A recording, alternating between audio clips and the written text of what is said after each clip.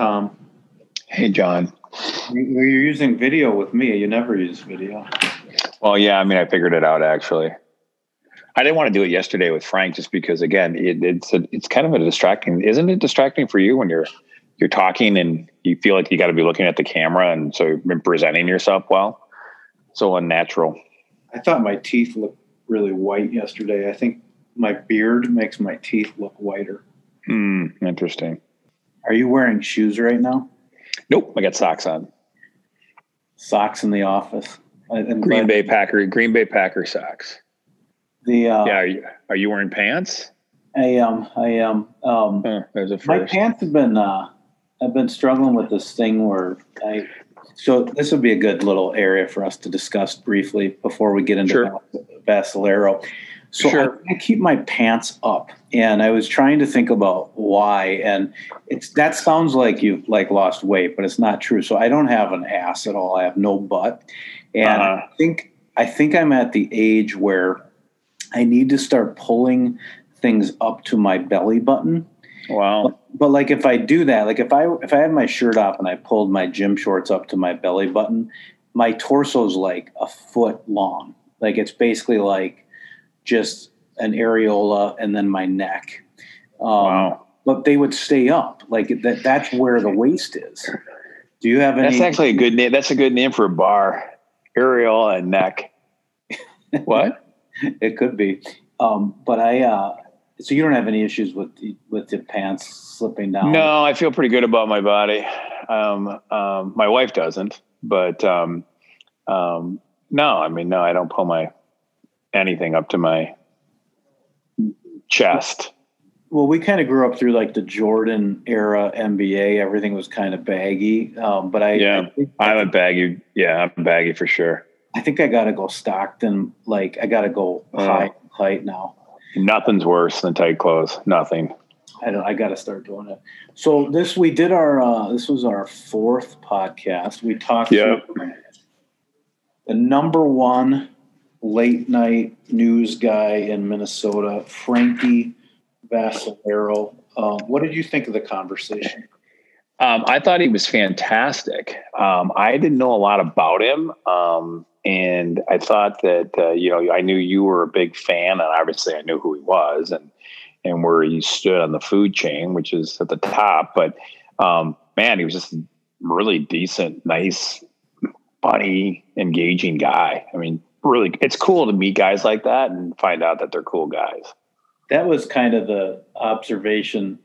I was surprised. So the Frank I know is pretty wild, right? Like when he first came to the Twin Cities, he was like the Tasmanian devil of local news. I mean, you'd bump into this guy places, and he was wild, And what I was surprised about in the interview was he's very like sweet and good. I mean, if you look at between him talking about his dad, his children, his wife, I think he's a rare example where he is the guy on TV is the guy picking up gumball size, poop in the dog park the next morning. So I think maybe that's why he's number one, is he just is himself on TV. But I'm a big fan. Yeah, I mean, he was it's kind of fun to listen to guys and how they get to where they're at, right? And you can tell that he came from a good family. Obviously he has a really interesting background. But he started at the bottom, right? I mean, when I say bottom, I mean, he worked his way, he worked through his way through the process, and it's kind of fun, especially in that field. It's obviously very image driven, and it's very, it's a fast paced and ever changing space. So yeah, I think for him and his wife to have gotten to the success that they've gotten to, and they're really kind of average, normal people, is cool. I did. The one last thing I'll say, it was interesting. I asked him a question about this politician that I think his name's Stassen, that he looked into, and it was interesting. I read the Wikipedia on this guy before, we interviewed him because I just didn't know why that was his favorite Minnesotan. And one of the things this guy did is he almost like conceded. He helped Eisenhower be elected when he could have ran himself, and so it's kind of this weird world of we're all trying to find our way back to the middle now, but no one's really doing it. It's like right. Oh, now we're going to go back to the middle, but we're still trying to take it to the other guy, no matter what side you're on. So I did think that was interesting that the guy that was his hero, it was about compromise. And it seems like that's Frank's personality. Even when he talks about Amelia, it's sort of like they both get a vote, but Amelia breaks ties. That's what I took away from it. But isn't that how wives are? Yeah, I don't. You know what I mean? I'm not sure I even get a vote. But I don't get a vote either. But yeah, no, I'm a big fan. So this is going to be episode number. What are we? 4? Yeah, 4. It seems like 400, but it's 4. Yeah, no, people love it. Can You Keep a Secret? Frank Vassalaro. So here's your intro. We're back at Can You Keep a Secret? We got the co-anchor, WCCO 5, 6, and 10, one half of the power couple known as Framelia. This is the Vince Vaughn of 10P here in the Twin Cities, the kind of man you say, get in here for the real thing before you hug, and he probably smells good, maybe some cologne. Mr. Frank Vassalaro. How are you, buddy? Greatest introduction ever. I'm good, John. How are you? Hi, Tom. Hey, how are you? Great. So we're going to run you around the horn on some buckets here. You started at, it looks like Wand TV. This might not have been your first gig, but you were in Decatur in Peoria, Illinois. We're recording this on Groundhog Day. I'm curious what the minor leagues of news looks like. Like, did they ever send you to cover, a pig slaughter in Decatur? Like, what are some of the things that you've treated as news as you came up? Wow. Well, that, it's so interesting because no one asked me about that stuff anymore. But, I have some really great memories of that. It was a training ground. To answer your question specifically, I know more about corn and beans than anyone watching in Minneapolis would ever imagine. I mean, I was in the middle of the agricultural heart of Illinois. Archer Daniels Midland, this huge global conglomerate, was headquartered in the town where I worked. And I mean, I can't tell you how many stories I did about yield and harvest and pesticide. And so, I mean, I'm knowledgeable about that stuff. But, the WAND thing was a really interesting, strange part of my life because it was my first gig. And I was making $14,500 a year, which I think comes out to like about $312 an hour. And I was really happy because I was doing what I wanted. I,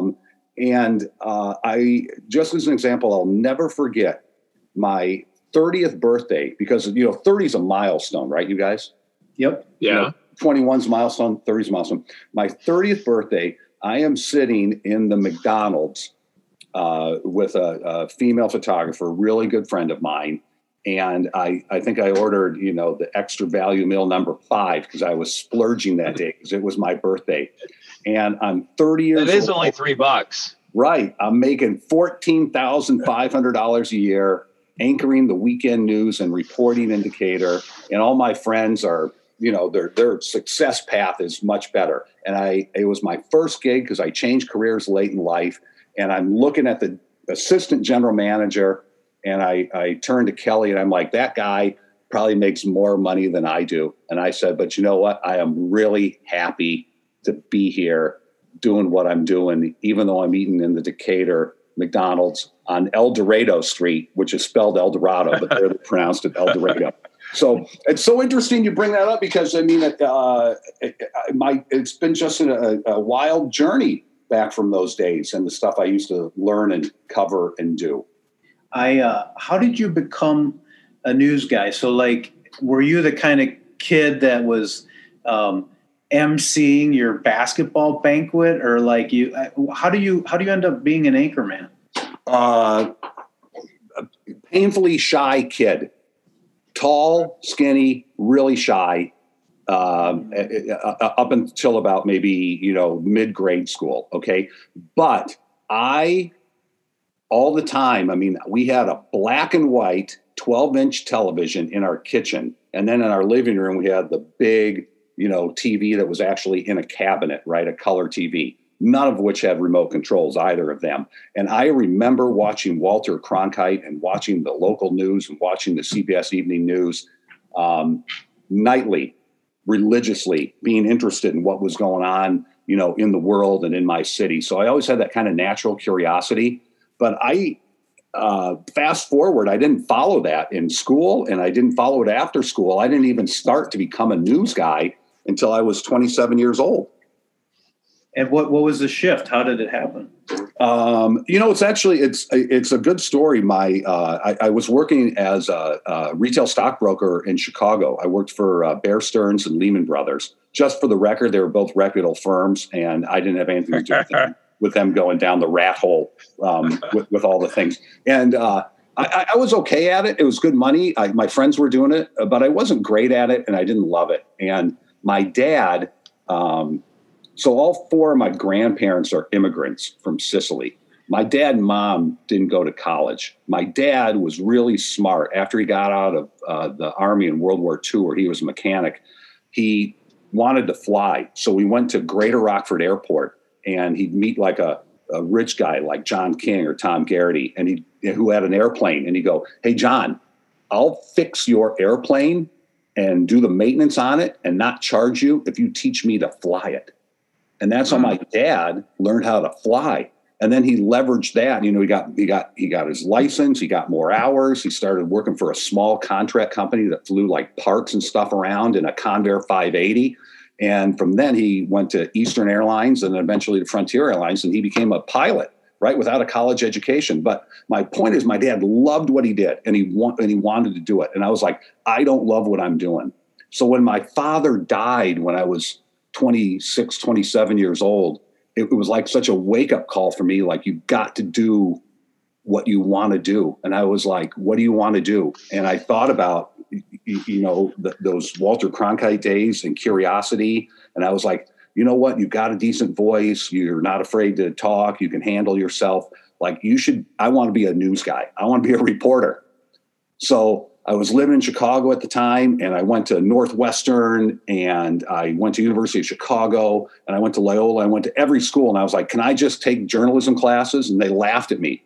And I'm like, you have to get a 4-year degree. And can I audit some? Because I needed some training, right? And none of them would let me. And then I found a place called Columbia College, which is in South Chicago, right next to the Hilton, where the famous, the famous DNC riots were. And Columbia College was like, sure, we'd love to have you. So I went down there, and my teacher, it was like trade school. Like, I had one teacher who was the weatherman at Fox, one who was a reporter at Fox, one who used to be a producer at CBS, and one who was also a reporter. And I went to trade school for 9 months while I worked as a waiter at Papa Milano's, slinging pizza and pasta.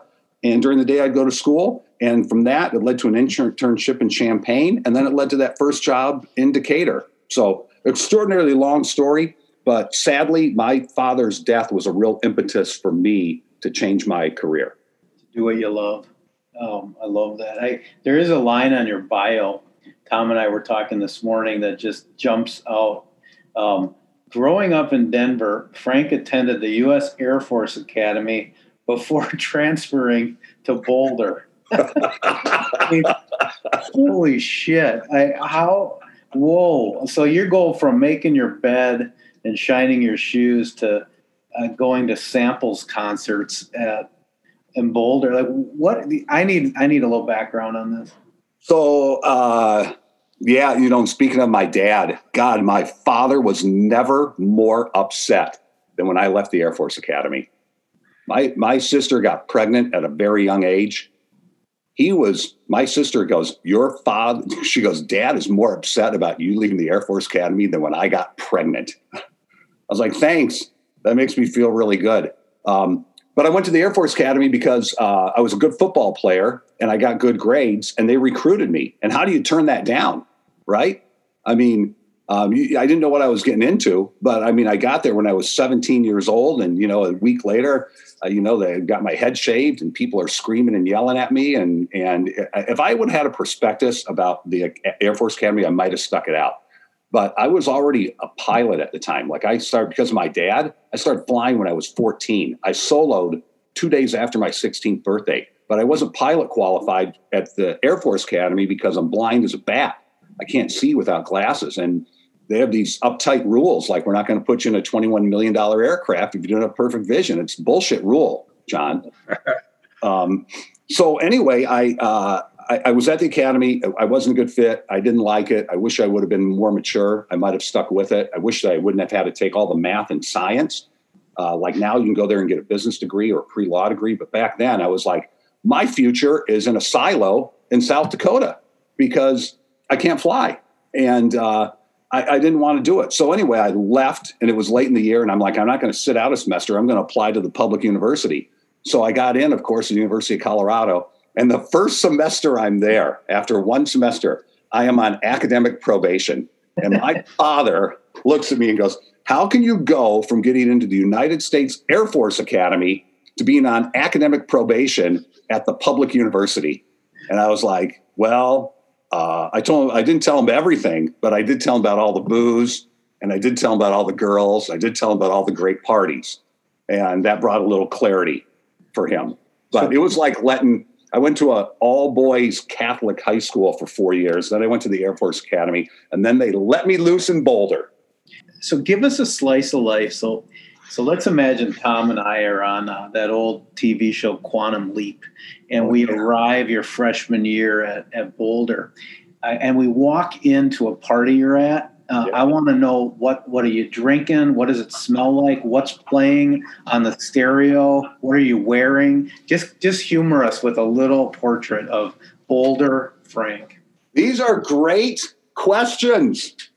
At one point, I might have had an earring in my left ear, on and off for my freshman year. I had an earring.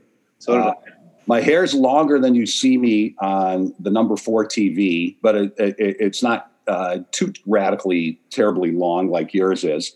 I am definitely, if you are listening to any kind of new wave 80s music, we are going to be friends, man. If you like the Police, or if you like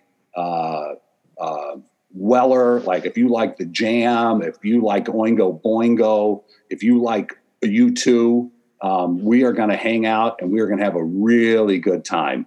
And I'm probably drinking beer because I'm not too sophisticated, but if you hand me a shot of anything, I will consume it, which led to my academic probation problem. Oh, thank you for that. You mentioned you're sleeping with your co-anchor. I was laughing. I was picking up this story where all these viewers of CCO were irate that you were not social distancing because because they didn't know you were married, and they're getting on social. Hey, you better practice what you preach, CCO. You got this guy and this gal sitting right next to each other. But what's it like to be part of a power couple? I don't think of it like that. But I mean, the part of it is and people don't understand. Again, your questions, you guys, are awesome. There's 2 games in TV.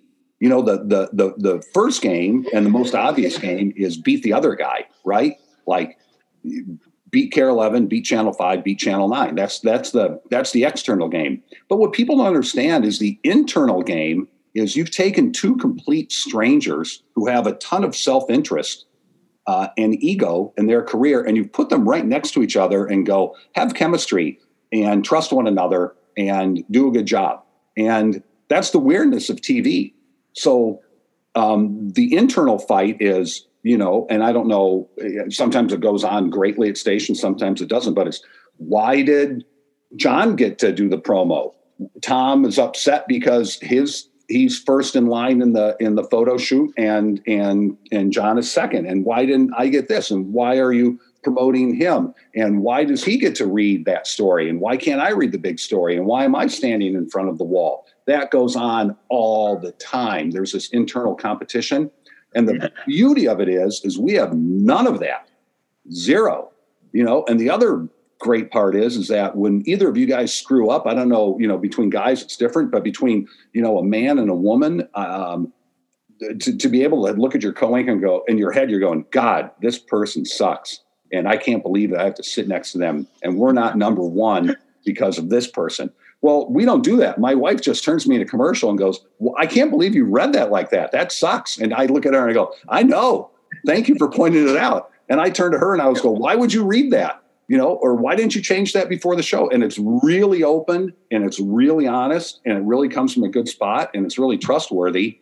So I think that is a huge part of our success is just the fact that it's so relaxed and that we're so honest. And, I trust her implicitly and she trusts me. And the spillover is that now you don't have people in your newsroom going, I'm in the John King camp. John's a much better anchor than Tom Garrity. Well, I'm going to rally behind John. And other people are like, screw King. Tom is the reason that we're doing great. I'm going to get with Tom. So we alleviate that problem. So it's really, really, really a good thing. Although it got off to a rough start, I will admit, between my wife and I when it took a few months to get there.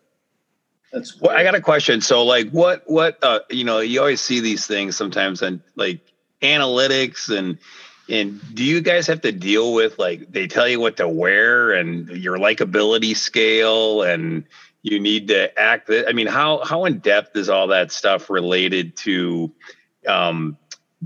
matrices on your shows?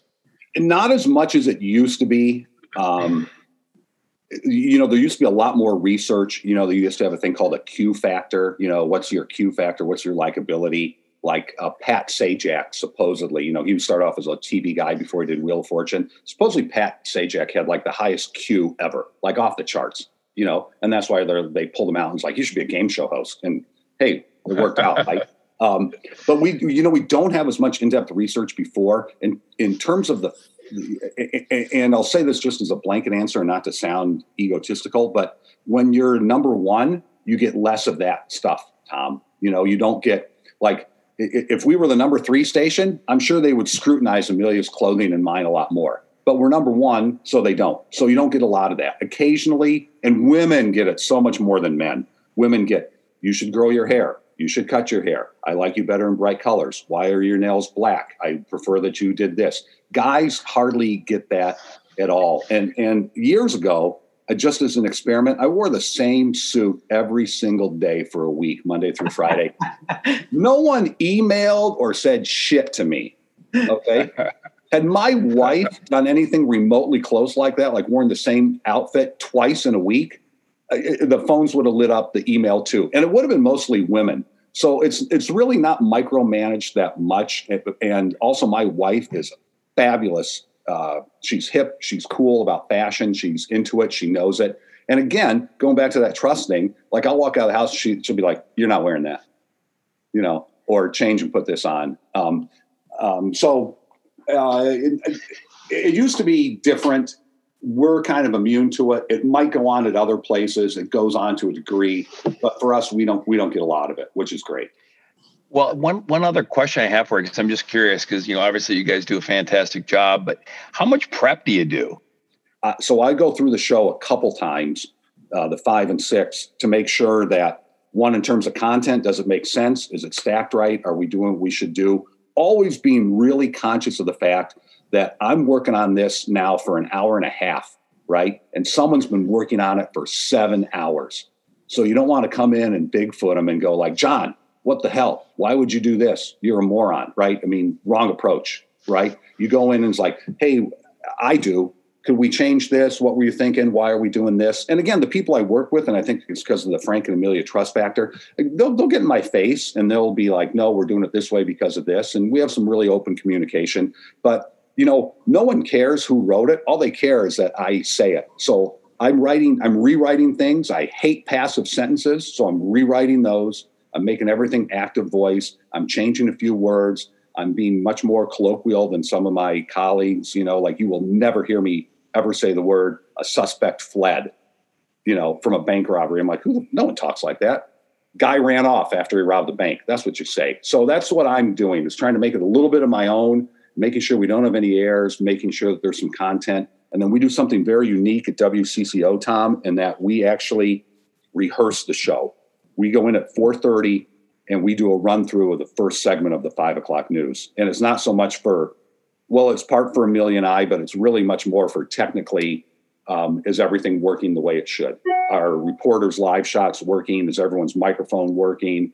Are all the different sources working? We can't do a rehearsal for the 6 because there's no time in between 5:30 and 6. And then we do a rehearsal at 9:30 for the 10. So sometimes that process is rushed. Sometimes it takes, sometimes it's slower, but it's a real huge community effort. There's a lot of people touching that show, much more than just, Frank and Amelia and a producer. So your suspect fled example, reminded me of the first time I experienced Frank Vassalaro. I was watching the news. I don't even know if I've told you this, Tom. I'm watching the news, and they cut to the weather guy, and I think his name was Jonathan Uhas, and he's wearing these white felt gloves, and he's doing the weather. And they cut back to Frank, and Frank goes, "Jonathan, does your wife know that you're wearing her gloves today?" And he's on the air, and he just locked up. He couldn't do banter. He couldn't. He just went in a shell, and he sat there with his hands out. And then they cut back, and I went, "I like this guy." Do you remember that? No, but I can see myself doing it. Yeah, well, that was the morning too, and the morning's a lot looser. Although with Chris, I can say or do anything. And there's some people, right? Like I know how you are, and I don't even know you that well, but I know how you could ping pong those things, John. And like our current weatherman, I can say anything I want in the world to him. Pat Kessler, we would never script a question or talk about anything because I knew I could ask him anything in the world and he would answer. And, you have to be authentic these days because there's so much competition. If you're not your real self, you're going to get killed in the TV business. So if I asked Pat a question and he didn't know the answer, you know what he'd say? I don't know. Yeah. I'll try to find out. Right. And that's what you want. Like some other people, especially younger people, you ask them a question they don't know, they're going to freak out. Right. It's kind of know your audience a little bit too. But God, you make me sound like a bad dude for asking Jonathan about why he's working. I wonder why he was. It relates to a question though. So one of the things that I am fascinated about the news, and I think Anchorman went here a little bit in the sense of there is this newsroom banter. Okay. So what I mean is so let's say it's before we go. It's the last segment, and there's somebody's got a big pumpkin at a Halloween thing, and then there's two people on there, and they go, "Well, isn't that a big pumpkin?" And then the other person goes, "I'll say it is." and so there's this whole world of like newsroom banter. The closest thing in my life is my family will say that I have a mirror face. So when I look in a mirror, I make this face without trying to. That's not a natural face. So I'm just curious. Do you ever find yourself with Amelia at home, and you're talking like you're on the news, and then, or do you have a switch where it goes on and off? The only switch, and you should never do it. But you should never say anything you don't want to on a hot mic or on a mic because you never know if it's hot or not. So I have really been much better about the use of all my fabulous curse words that I will say openly in the newsroom. Really trying to be better in the studio and around the mic, not saying them. But there's not as much banter like that as you think. I hope we're doing the actual opposite. I hope we're bringing more of our natural life to TV. Yep. Right. And we're really lucky that Chris Schaefer and Mike Max are really natural, normal guys, and so you can do that with them because we're all kind of thinking the same thing. We're all thinking like you're thinking at home. You're looking at it like the pumpkin story is innocuous, but there's some other stories you're going, "What a frickin' clod that guy is." But you can express what a clod that guy is without saying on the air, "What a frickin' clod," right? So that you have to have some nuance about that. But if you do it right, then I've endeared myself to John King because he still remembers the "why are you wearing your wife's glove" stories. And they're like, I like those people. And at the end of the day, I mean, while you're doing some real solid journalism and lately some really heavy freaking topics, at the end of the day, it's like, do I like Tom? Do I like John? And that's kind of where people come down on it. Like, you know what? I like them. I trust them. I think they're doing a pretty decent job. So you've got to be really authentic about all that stuff. What about, to John's point, have you ever had a situation where you just lost it? Where you just were literally like cracked up or just couldn't get focused? You know how you start laughing in church and you can't stop laughing and everyone's smacking you on the back of the head. Have you ever had a situation where you're on air and you lose it and you're really trying hard to get pulled back in, back on the rails? Not as much here, but John asked about the Decatur thing. Like one of my fabulous Decatur moments was, they have a high-speed boat race, like those hydrofoil boats. Have you guys seen those things? Top of the water at 90 miles an hour. So 4th of July in Decatur, they have this huge festival there. There was some rain. It's like, there's nothing going on in Decatur. So this is like a big deal that this thing happens. And we had a noon show. And I told the guy, the event organizer, like, you're going to be it. And we're going to say on our station whether it's, green light or it's not happening. So I'm going to be on top of this hill, 150 yards up here overlooking the lake. You come up there, but you've got to be there, like at 11:57, drop dead, right? So the guy's not there. I decide, because I don't have an answer, right? He's the decision maker. I run down the hill. It's got to be 93 with 117% humidity. I run down the hill to get him.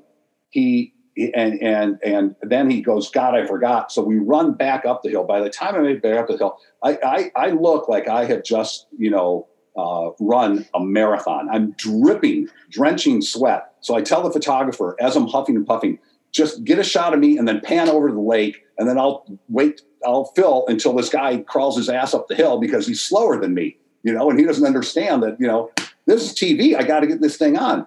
So anyway, I go up there and the cameraman is focused on me and I'm, hey, hi, Liz, good afternoon. Yeah, we're just trying to, so I'm hyperventilating and I'm dripping sweat and I'm trying to move. I'm shuffling to the right because I want the guy to pan off to the left. But the guy is so fascinated with my meltdown on television, physically, emotionally, and spiritually, that he stays with me the whole time and he won't move the camera to the lake. And I'll never forget it because it was just a horrendous moment. And I'm thinking to myself, I'm doing so poorly that this guy can't pull away from the train wreck because he's fascinated by watching me completely melt down on TV. Can You Keep a Secret is sponsored by, I couldn't think of two better companies to take care of you for Valentine's Day, which is coming up. Closed circuit to all you guys out there and girls. It's going to be this Sunday, okay?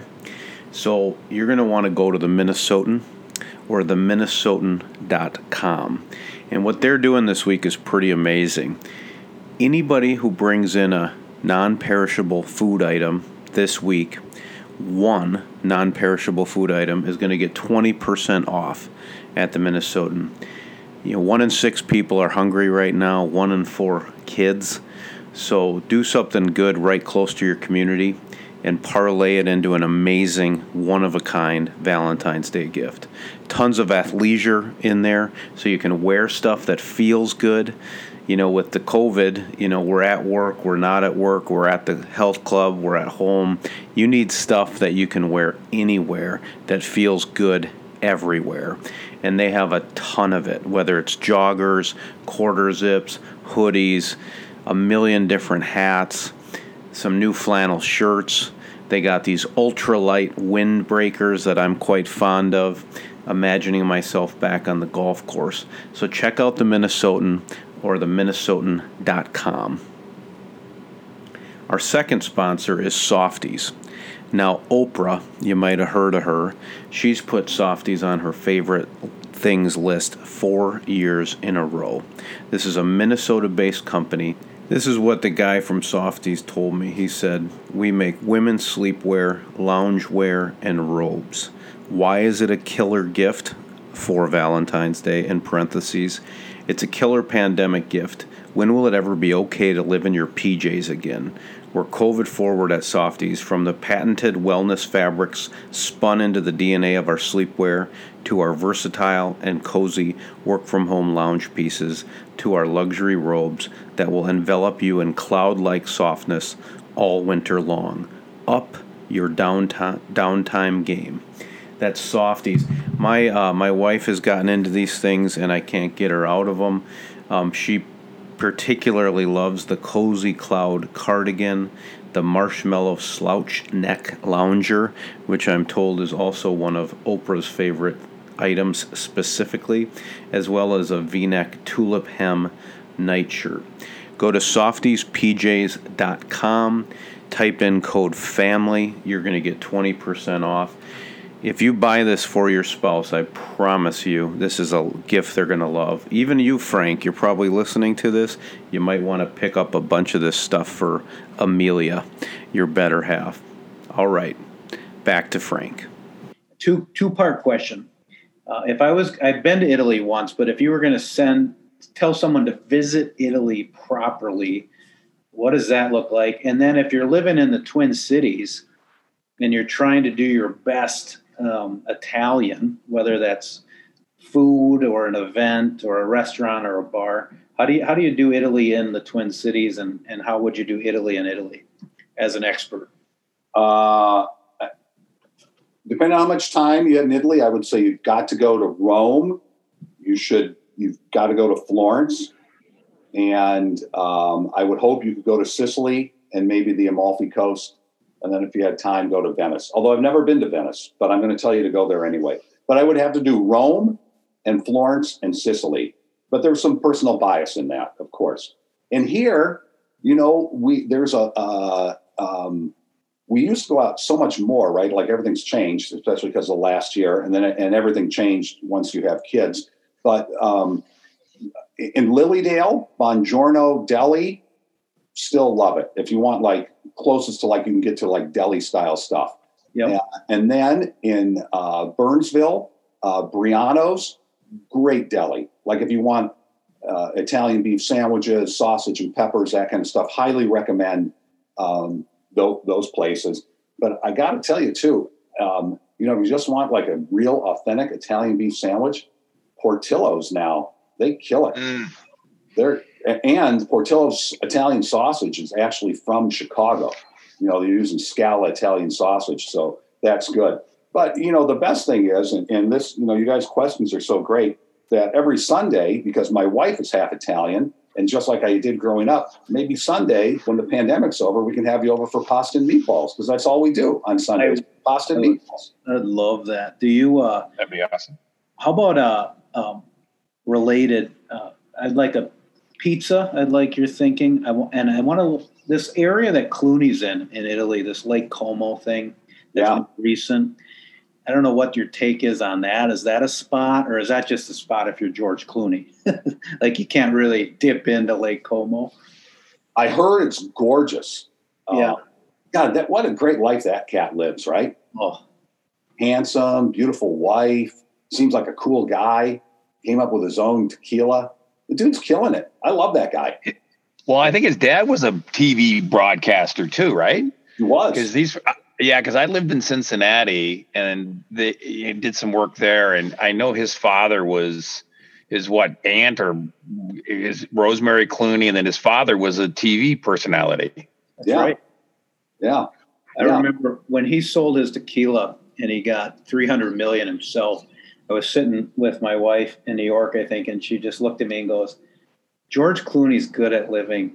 And I was like, that's in the pretend world is if when you're married and if you had a pass, that's my wife chooses Clooney. That's her. That's her exemption list. Yeah, and actually he's on my list too. My wife's giving me George Clooney, so that's fine. I'd be fine waking up next to Clooney. You mentioned in your bio, Frank, that your favorite Minnesotan, you might have wrote this a long time ago, but was this Harold Stassen, and I was looking him up, politician. I couldn't quite figure out what you loved about him. I mean, obviously a big life, but I would love to hear, you've been doing this for a long time. Who are some of your all-time beauties in the state? You know, whether it was Prince or Randy Moss, or, you know, being here as long as you've been doing the news, if you had to have a Mount Rushmore of your favorites that made your life more interesting, who are some of those people? And tell us a little bit about Stassen as well. Interesting. So Stassen, I got on because there's a history teacher at my daughter's high school, the Academy of Holy Angels. His name's Steve Worley, and he's a history geek, and so am I. And he wrote a book about Stassen. And I never would have read it, but out of respect for him, I read it. And then I went to go listen to his lecture. And the guy knew how to compromise, and we don't do it anymore. It's horrendous. And that more than anything drew me to him. He was like, I know what I want. I know I'm not going to get everything I want. I know what the other side wants. They're not going to get everything that they want. I've got an idea. Why don't we look at the greater good and try to do some things that help the greater good? And I'm like, God, that just spoke to me.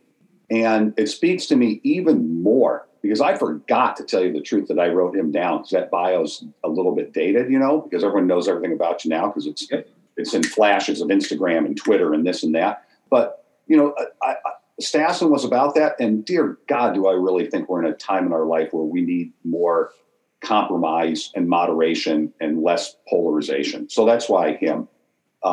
That's great. So who are your sports teams? I mean, obviously you're Minnesota, but I mean, like, what are your teams? I mean, are you a football guy, hockey guy, hoops? I mean, what's your thing you like to watch? So I'm not, you know, like you guys I know are deep into hockey. I'm just not, because I didn't grow up with it and I don't understand it as well. But, you know, my son I've got a son in college now. He was a fabulous high school basketball player. He went to play college for the Tommies and did it for a year and then quit. So I'm deep into amateur sports. I love and my daughter's a phenomenal high school basketball player. My son, she has a twin brother. He just committed to play football for the Johnnies. So I've got some, nice. Yeah, I mean, you know, it's cool. I've got some really great athletic kids and I love it. But I'm more always, my love, Tom, is much more amateur sports. You know, like I would, on a Saturday, I want to just watch college football all day long. And on Sunday, I'll have the Viking game on, but I don't need to be there from kickoff to the final whistle. And I love and respect the pro game, but amateur sports is different. You know, I think because I played it and because there's more improbability and there's more surprise and they're amateurs. And I love the fact that they're out there working hard and as a team, maybe for a different purpose. You know, the pro game is different. So college football would be at the top of the list. Of course, I love the Vikings. I want to see them win. I'm so happy the Gophers are doing well. I love when Gopher hockey does well. I'm happy Lindsay Whalen is here, but I'm much more skewed towards amateur sports. I'm curious. So I know you're fun, right? You like to get after a little bit. I've seen you on plane rides home from Las Vegas. I think I've seen you maybe with your shirt off at a craps table at a fundraiser. I don't know for sure. So when you're the face of late night, do you feel like you can you be yourself, or do you have to like be at Deer Lake to get into one a little bit? I'm just curious how much you feel that you're on display, or can you let loose a little bit? You know, it's not so much let loose, because for me, let loose is probably too much for whatever my job is, right? So like, but the thing and you know, I just, you know, because I didn't get in the job for those reasons. I just like people to know me, you know, as me. Like, before this, I told you we have to kind of do it a little later in the morning because I have to go to the dog park, right? So in the dog park, I mean, I'll occasionally get some questions about the news, and that's okay because people should ask that. But, you know, they treat me much more as like, you know, Frank, the guy at the dog park. And I love that. So, I'm old now, so I don't do as much of that stuff. I haven't been to Vegas on that trip with my buddies in 10 years. So it's really not an issue, but I guess to answer your question, I really feel like I can be myself, and I like being myself. And again, the key to success is the myself who you see on TV is not a different person than you're talking to now, other than instead of having, a minute 30 to tell you a story, we've been able to chat for an hour. So I hope people see the parallels, and that's the beauty of some of the opening up of this stuff, is that people get more of a sense of who you are, because I kind of lose track of the fact that, people think you're on TV and that's all they see is this guy in this suit. And as you know, there's a lot more to Tom and John than just your careers and what you're known as professionally. And that's a good thing, I think. No, I was just going to say, I think that's been a key to your success, Frank, is that you aren't the newsroom banter guy. You aren't, laughing about the pumpkin, with the news. You are Frank, and people feel that. But go ahead, Tom. Well, no, I definitely, in this short time that we've been talking, I can sense a lot of pride in your kids, and obviously they've done well and they're good athletes. Do you make it a point to not miss their stuff? Do you try to, go to all their games, and, or is that difficult from time to time? Now with all sorts of different, Zooms and things, people can get games and stuff, but it really sounds like the kids have done well. And is that a big part of your life, obviously? Huge. Yeah. There's nothing more important to Amelia and I, than our kids. And, I remember when I met Amelia, we had this fabulous conversation, both really, really drunk, but it was still a fabulous conversation.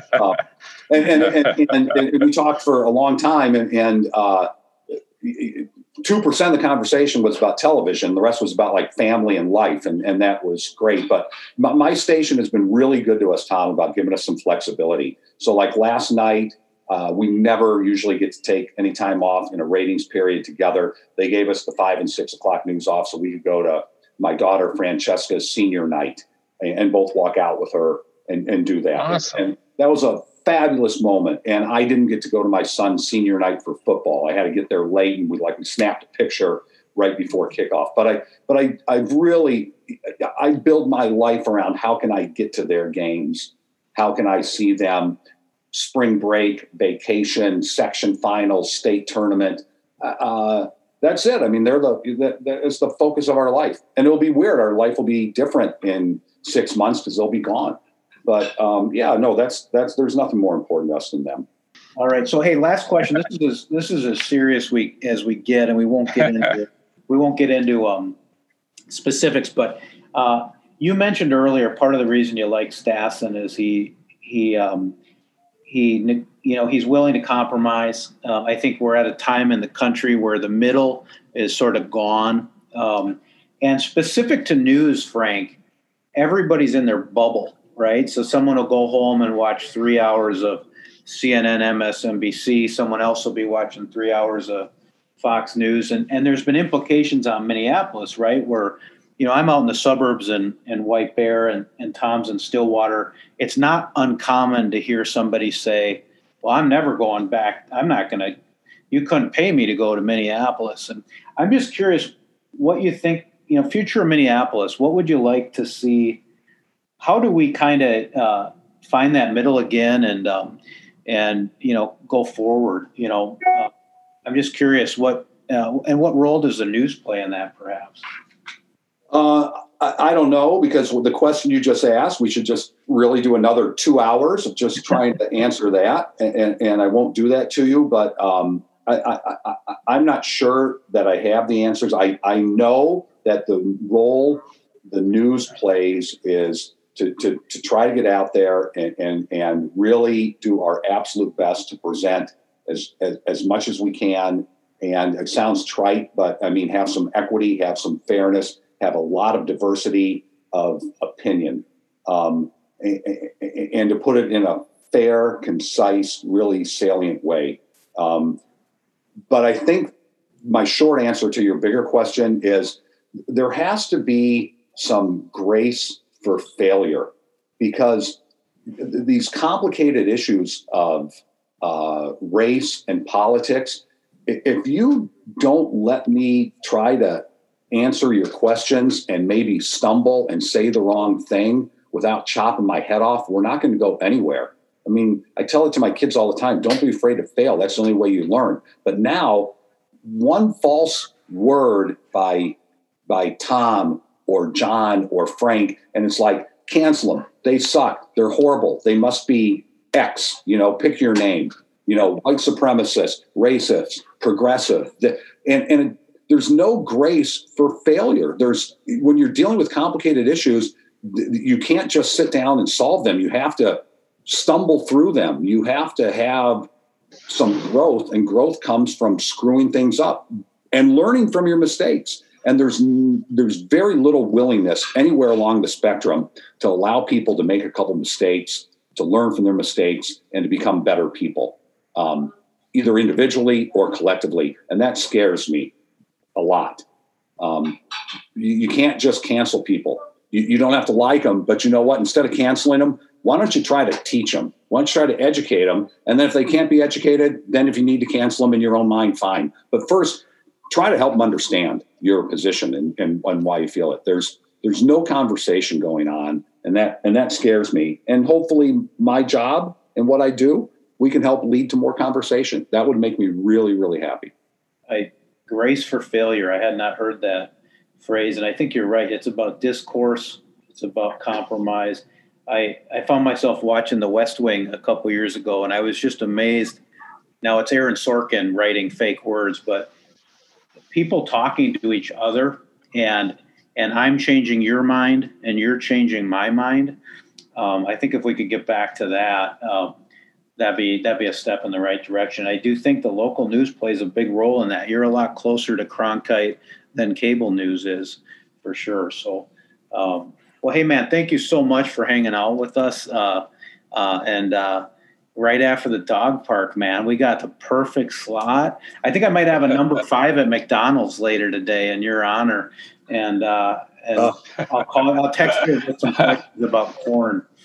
You guys, the questions were awesome because they're just different and fun. And it took me back to some places that I haven't been for a while, and it made me think a little bit too. So I appreciate it. And I know you're going to be extraordinarily successful with this thing, and you guys are super cool. So it's kind of you to ask me on. You're a good man. Oh, you're awesome. You're awesome. Take care. Peace, brother. Peace. Good luck with those kids' hoops. Bye-bye. Bye.